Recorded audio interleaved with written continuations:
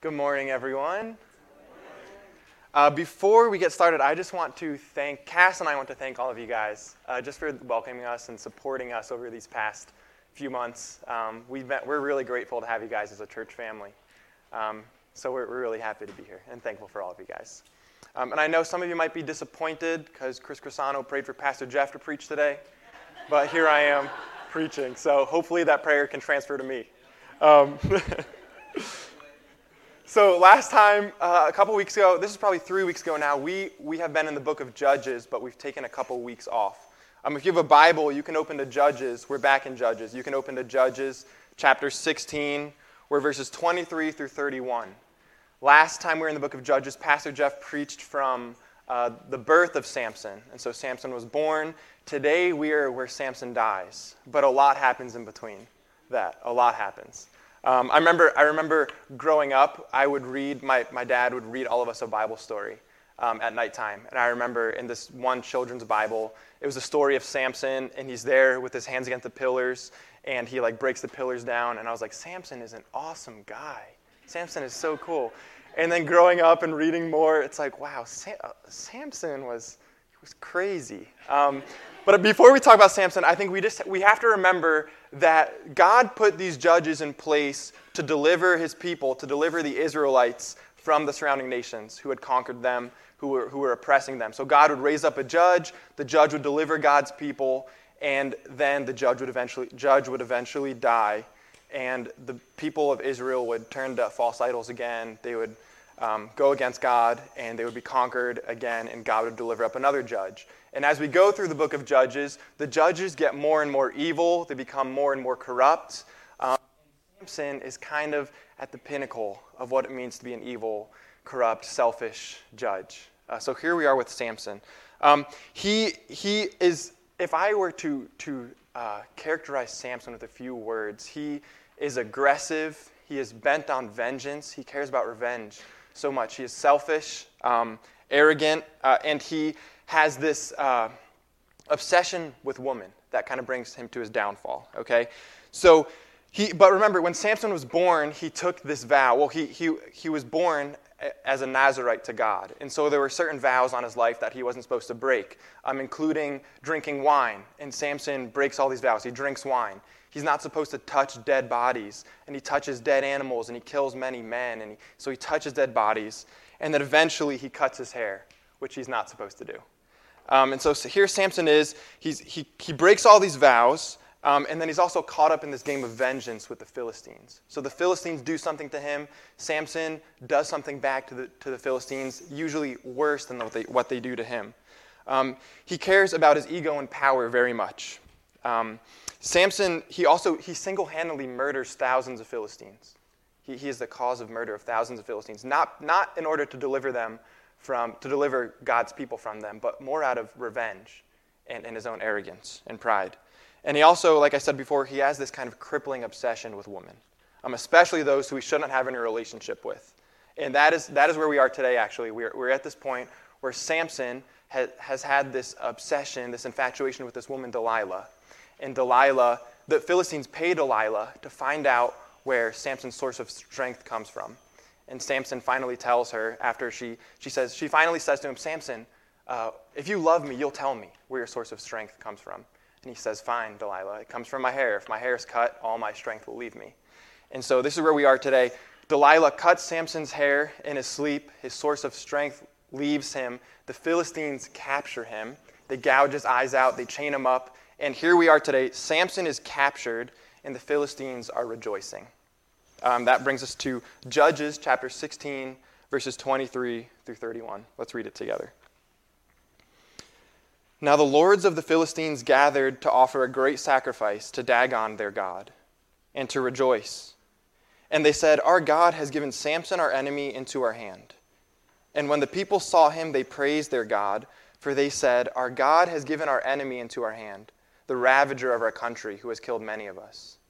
And when their hearts were merry, they said, call Samson that he may entertain us. So they called Samson out of the prison, and he entertained them. They made him stand between the pillars. And Samson said to the young man who held him by the hand, let me feel the pillars on which the house rests, that I may lean against them.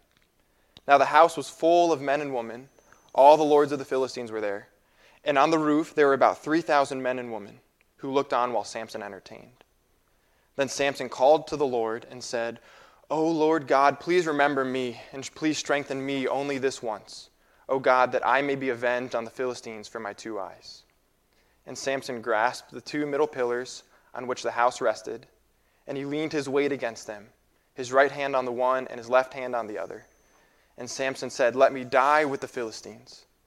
Then he bowed with all his strength, and the house fell upon the lords and upon all the people who were in it. So the dead whom he killed at his death were more than those whom he had killed during his life. Then his brothers and all his family came down and took him and brought him up and buried him between Zorah and Eshtaol in the tomb of Manoah his father. He had judged Israel 20 years. Let's pray. God, you are here right now speaking to us. So would we hear you? Would we hear what you're saying to us? That we might be more like Christ. That we might know the gospel more deeply today. That it is you who loves us. That it is not what we can do, but it is what you have done. We pray that you would speak this to all of our hearts this morning. Pray all this in Jesus' name. Amen. All right, well, I don't get to preach often here, but some of the best sermons that I have ever preached have been in the comfort of my own shower. Okay? Maybe some of you like to sing in the shower. Maybe that's what you like to do. Maybe some of you are like, your house is chaotic, there's kids running around, it's messy, and you're like, I'm going to go take just a nice warm shower and relax, get away from the house. Maybe some of you are just like to get in and get out. It's just something you do. But something I do occasionally is I preach in the shower. And when I'm preaching in the shower, I'm in my element, okay? I feel confident. I put this preacher voice on. Sometimes I even find myself saying something, and I'm like, oh, I get like goosebumps. Like, that was really good. But when it comes to preaching in front of real people, and not just in the comfort of my own shower by myself, when it comes to preaching in front of people, whether here or at youth group, I get nervous and I get scared. It's a scary thing for me. And I think it's hard for me to remember who it is that sustains me. It's hard for me to remember who it is that sustains me. And this isn't just when I'm in front of people, like preaching. It's not just then. But I think whether my life is going good or my life is kind of going bad or it's difficult, it is often hard for me to remember who sustains me, who gives me strength, who is my source of life, where I find my meaning from. And I think all of us can kind of connect with this. I think whether your life is good or bad, I think it's often easy to forget that God is the one who sustains you and I. Maybe something in your life, maybe you're going through intense physical or emotional or spiritual pain. And it's hard to remember that God is the one who sustains you, that he is the one who gives you life because you're just trying to cling on to life right now. Maybe everything is good in your life. Maybe your health is good, you love your job, your family is doing well. And it's easy to be distracted by these things and to remember that these good gifts come from God. I think all of us find it hard to remember that God is the one who sustains us, whether life is good or bad. And in this passage today that we just read, we are going to see what can happen when we miss God as our sustainer, and we're also going to see what it might look like in our lives when we know that God sustains us. So we're going to see 3 things. Because God sustains us, we should know him. You can follow along at the notes in your bulletin. We should know him, we should respect him, and we should love him. So first we're going to look at how the Philistines ignore God. They do not know God. If you look at verse 23, it says that the lords of the Philistines gathered to offer a great sacrifice to Dagon, their god. And they rejoiced and they said, our God has given Samson, our enemy, into our hand. So right away, right off the bat, we see just outrightly how the Philistines miss God, how they ignore him as their sustainer. Because they're worshiping another god. Right? That's easy to see. They're worshiping their god Dagon. So the Philistines miss God, Yahweh, as their God, as the one who sustains them, because outrightly they're worshiping another god. They're giving thanks and a sacrifice to this other god, thanking this God for delivering Samson into their hands. But the Philistines don't just miss Yahweh as their own sustainer, as the one who gives them life, but the Philistines also miss God as being the sustainer of Samson. They don't realize that what sustains Samson is God. Because if you look actually 2 times in verse 23 and 24, it says, the Philistines rejoice and they say, in verse 23, our God has given Samson, our enemy, into our hand. And then it goes on into verse 24. When the people saw Samson, they praised their God, for they said, again, our God has given our enemy into our hand, the ravager of our country, who has killed many of us. So not only do the Philistines miss God as their own sustainer, but they miss God as the sustainer of Samson, because they see Samson as their enemy. They see God as defeated. They see God and Samson as both being defeated. Because obviously, the Philistines obviously knew that Samson was a strong man. I mean, he had wreaked havoc on the Philistines over and over again. In verse 24, when they say, our God has given our enemy into our hand, the ravager of our country, I think what they could be referring to is a couple of chapters earlier, Samson caught 300 foxes. Out of just the strength that he had, he catches 300 foxes, he lights their tails on fire, and he sends them into the Philistine grain fields and into their olive orchards to set their resources on fire. And so Samson had ravaged their land. Samson had done this. And also it says, not just the ravager of their country, but who has killed many of us. I mean, Samson, again, a couple of chapters earlier, out of revenge, Samson takes the jawbone of a donkey and he murders 1,000 men with it, which seems like a cool movie, but really just out of revenge, this does not make Samson a good guy. But the Philistines obviously knew that Samson was a powerful man. But they were mixed up on where his power came from. Because as we were talking about before, earlier in chapter 16, Delilah, the Philistines paid Delilah to find out where Samson's source of power comes from. And finally, Delilah figures it out and they cut Samson's hair off. And the Philistines are like, oh, we beat Samson because his hair's cut off. Because his power comes from his hair, not from God. They don't even think that God gives Samson any power. They think it comes from his hair. And so the Philistines don't just miss God as their own sustainer because they're worshiping another god, but they miss God as the sustainer of Samson because they think that his power comes from his hair, not from God.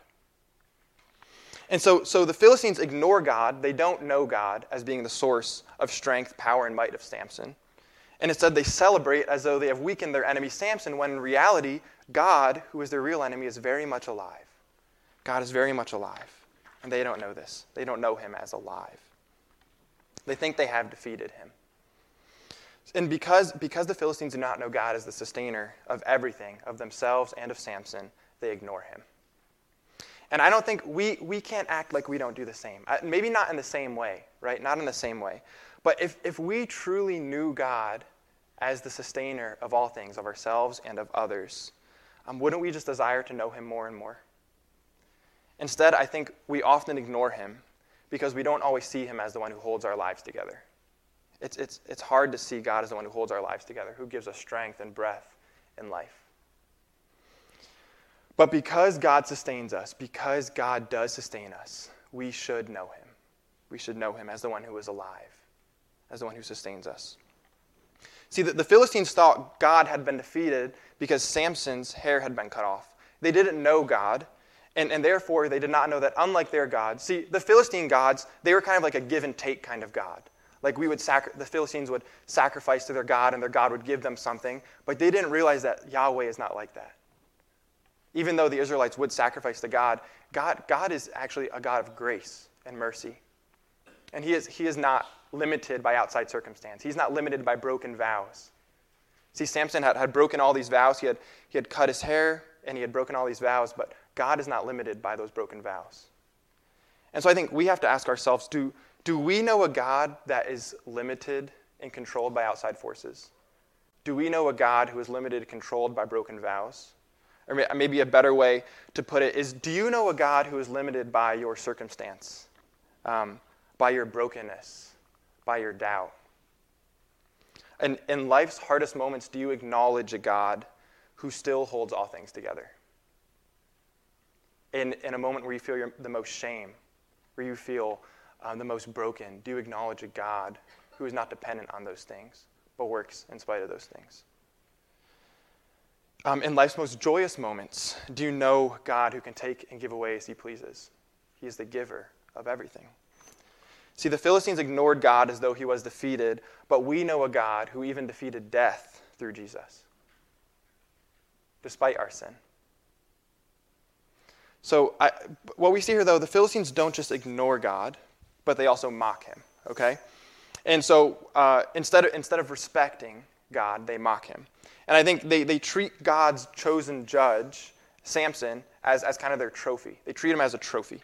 In verse 25, we see it says, "And when the Philistines, when their hearts were merry, they said, 'Call Samson that he may entertain us.' So they called Samson out of the prison, and he entertained them, and they made him stand between the pillars. And then it says, Samson said to the young man who held him by the hand, 'Let me feel the pillars on which the house rests, that I may lean against them.' Now the house was full of men and women. All the lords of the Philistines were there. On the roof, there were about 3,000 men. So on the roof alone, there were about 3,000 men and women. And they all looked on while Samson entertained." So probably what this looked like, there was probably a courtyard with 2 pillars that kind of were the foundation of this house that held the roof up. And Samson was kind of in this courtyard with this roof that went around it, and they all looked down at him, is probably what this looked like.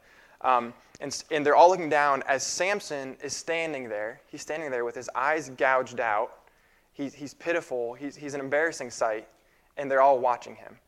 I mean, obviously, I don't think this really sounds entertaining. It doesn't sound entertaining to me. It sounds really sad and brutal and pitiful. But I don't think that the Philistines didn't find entertainment in the actual, like Samson's actual eyes being gouged out and his pitiful look. But I think what they really found entertainment is in their dominion over Samson and his God.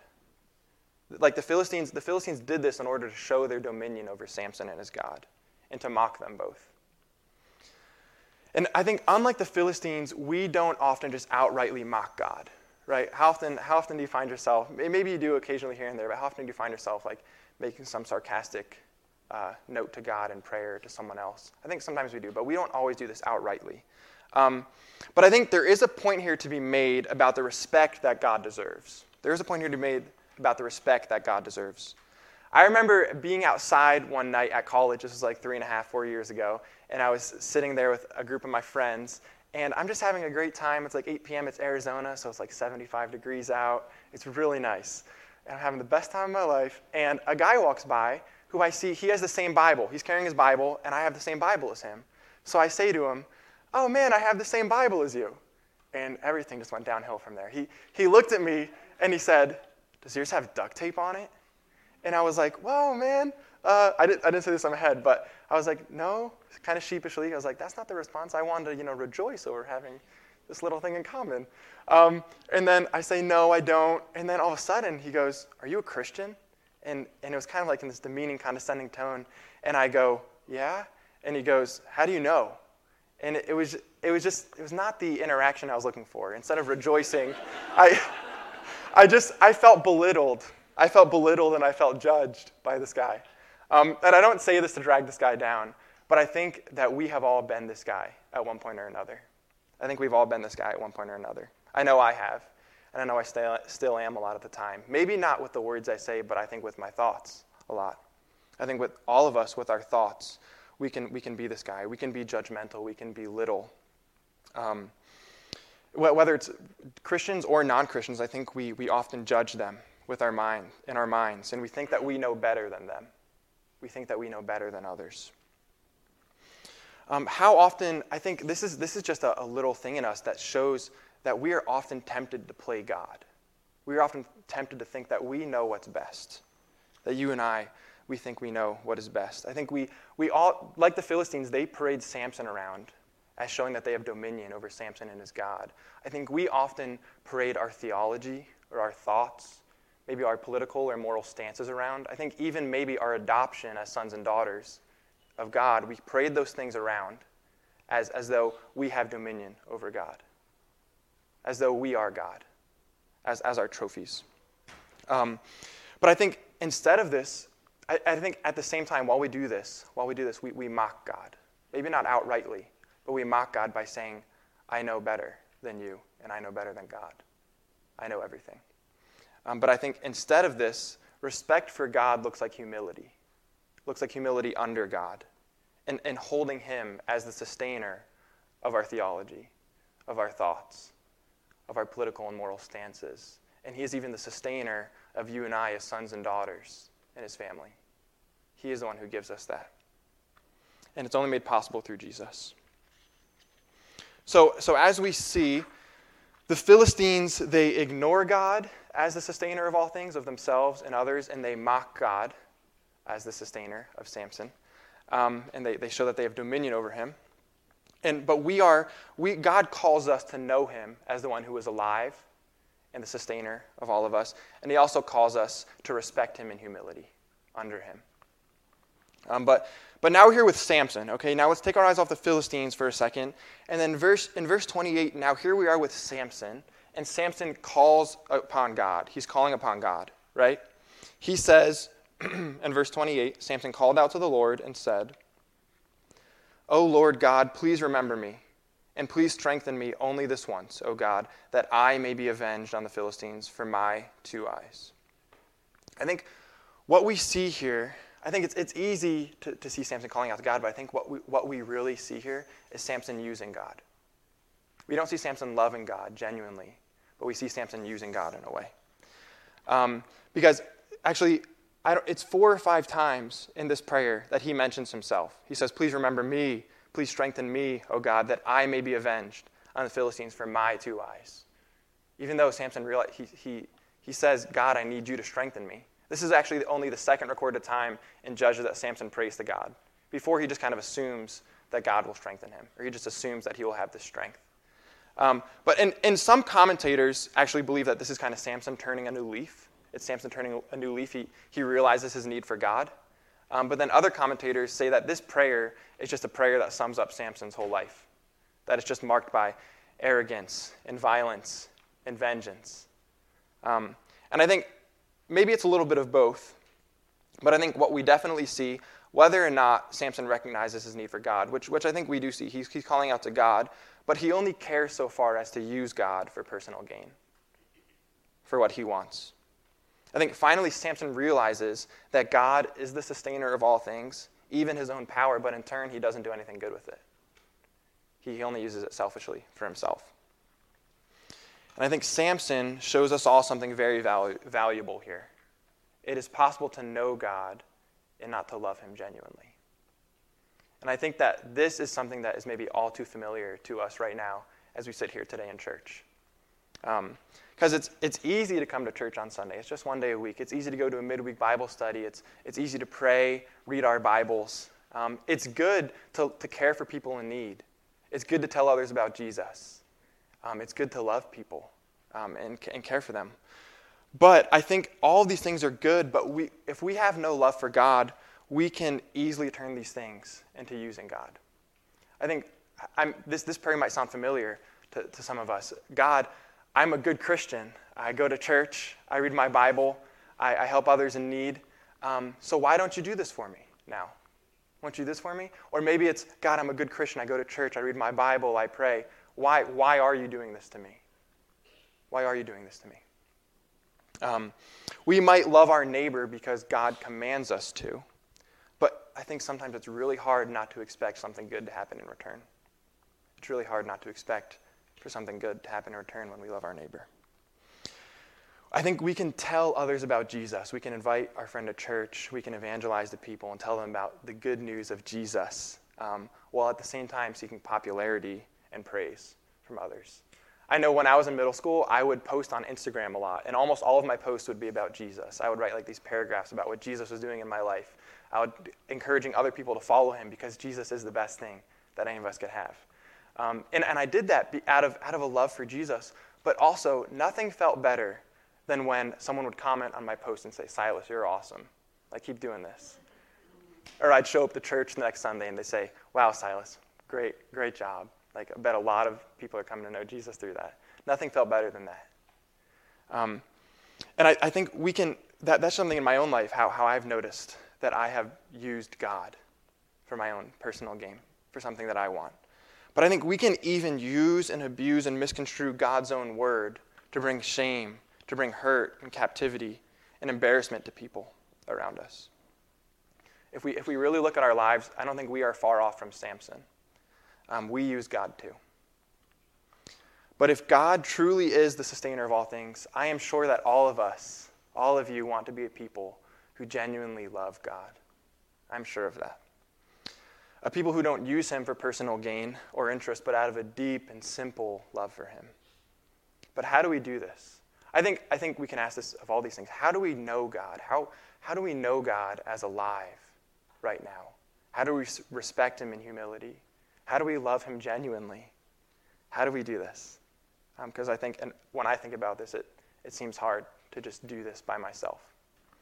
And I think at the end of this passage can give us a foreshadowing of the answer. So let's look at the end of this passage. Verse 29, Samson grasps the two middle pillars on which the house rested, and he leaned his weight against them, his right hand on the one and his left hand on the other. And Samson said, "Let me die with the Philistines." Then he bowed with all his strength, and the house fell upon the lords and upon all the people who were in it. So the dead whom he killed at his death were more than those whom he had killed during his life. Then his brothers and all his family came down and took him and brought him up and buried him between Zorah and Eshtaol in the tomb of Manoah his father. He had judged Israel 20 years. I think it's interesting to see what happens at the end of this passage after reading about Samson and his life that is not marked by anything good. God honors Samson's prayer. And when I read this, I'm like, why does God do this? Why does God honor this like seemingly selfish prayer of Samson? Because it even says in verse 30, it makes a note to say that Samson killed more people in his death than in his life. I mean, Samson killed a lot of people in his life, like over 1,000 people in his life. And to me, it's like, why does God let Samson judge Israel for 20 years when he doesn't even deliver Israel? It doesn't say that he delivers Israel from the hands of the Philistines. The Philistines are still a nagging presence to the Israelites. Why does God still choose Samson and honor his prayer, even though it doesn't seem like Samson has any sort of genuine love for God? I think we can ask the same questions about ourselves. We doubt God as the sustainer of all things. We don't know him always as the sustainer, the one who gives us life and breath and strength, who gives us our good gifts and is with us and holds us in our most difficult moments. We don't always know him as that. In place of respect, we often mock him. Instead of seeking to know him, we often ignore him. And instead of love, we use him. But I think this is the best news that any of us could hear today. I think this is the best news that any of us could hear today. Samson's death brought death, right? Some of Samson's last words were those of vengeance. He said, "God, please honor my prayer so that I might be avenged for my eyes that the Philistines took." And actually, at the end of the passage in verse 31, kind of what we talked about already, it says in verse 31, his brothers and his family came down. They took him and brought him and buried him between Zorah and Eshtaol in the tomb of Manoah his father. He had judged Israel 20 years. At the end of Samson's life, there's no peace. There's no peace for the people. It's again just into the cycle, and the rest of the book of the Judges gets more and more messy and difficult and ugly. There's no peace at the end of Samson's life. But the good news is that Samson is not the one who sustains us. Jesus is the one who sustains us. Jesus is the one who sustains you and I. He's the one who gives us life and breath. And actually, some of Jesus' last words were those of forgiveness, not vengeance. He said, "Father, forgive them, for they know not what they do." Actually, Jesus' death didn't bring death, but it brought life for you and for me. Jesus' death didn't just bring more chaos, but it brought peace for you and for me. I think even though you and I, we struggle to know God as the life giver, even though you and I struggle to know God as sustainer, to respect him in humility, and love him with all our heart, mind, soul, and strength, Jesus, God, is still the sustainer of all things. He is even the sustainer of everlasting, whole, and vibrant life, which is given to us only because of Jesus, not because we know him or respect him or love him, not because we do these things perfectly, but only because of Jesus, only because his death brought life and forgiveness and peace. Let's pray. God, we thank you for being the sustainer of all things, even our faith, even our love for you, our respect for you, our acknowledgement of you. We thank you for even being the sustainer of these things, because we cannot do it by ourselves. We often find ourselves doubting you, mocking you, thinking that we know more than you, and using you. But God, would you build it up in us by your Spirit, that we might know you as the one who is alive right here today, that we might respect you with humility, that we might love you genuinely, that we might trust that Jesus is enough, that he is the one who sustains us, that gives us life. We pray all this in Jesus' name.